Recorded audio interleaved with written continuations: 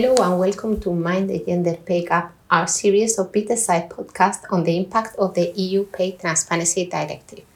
I am Moira Guitar and have the pleasure of heading the employment team for Linklaters in Madrid and will be giving you an overview of the current landscape in Spain on pay transparency and equal pay.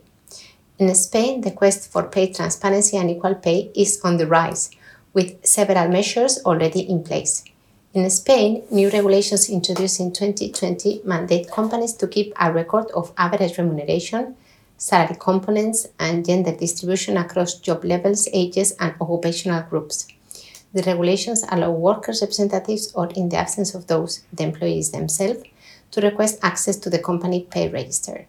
It is also mandatory for companies with 50 or more employees to draw up, implement, and register with authorities an equality plan, which must be negotiated with worker representatives and must include a pay audit to identify potential gender gaps and lay out measures to close these gaps.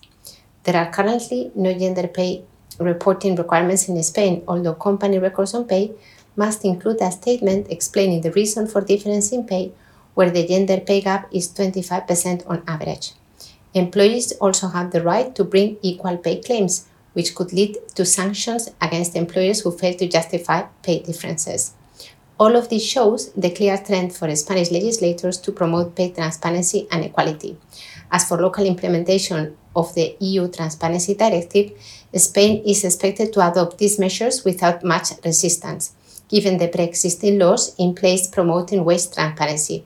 It is also likely that Spain may gold-plate some requirements to go beyond the minimum obligations set out by the EU directive, given the country's proactive stance towards workplace equality. Transitioning from the current rules on EU pay transparency requirements could present some challenges. For instance, the directive has introduced new pay gap reporting requirements for employees, with the directive's threshold to justify a gap being 5%, much lower than the current 25% threshold in Spain. Therefore, companies will have to adapt to these new requirements. In conclusion, Spain is on the path to becoming a leading example in achieving pay transparency and equal pay in the European Union. While there may be some hurdles in the transition and implementation, the collective drive to overcome these challenges indicates a promising future for the workforce. We do see that many companies are already initiating steps and making queries about this directive. Why? Well, it is not a process that can be completed overnight. It will require analysis on pay scales and bonus distributions, for instance. Therefore, we are already engaging with our clients on these topics. I am very excited to continue assisting and guiding our clients on this challenging but fascinating journey. Thank you for listening. As usual, if you have any questions, please do get in touch with one of the team.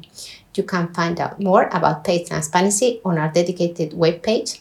Make sure you are subscribed to the Linklaters Client Knowledge Portal for regular updates on this topic. Thank you very much.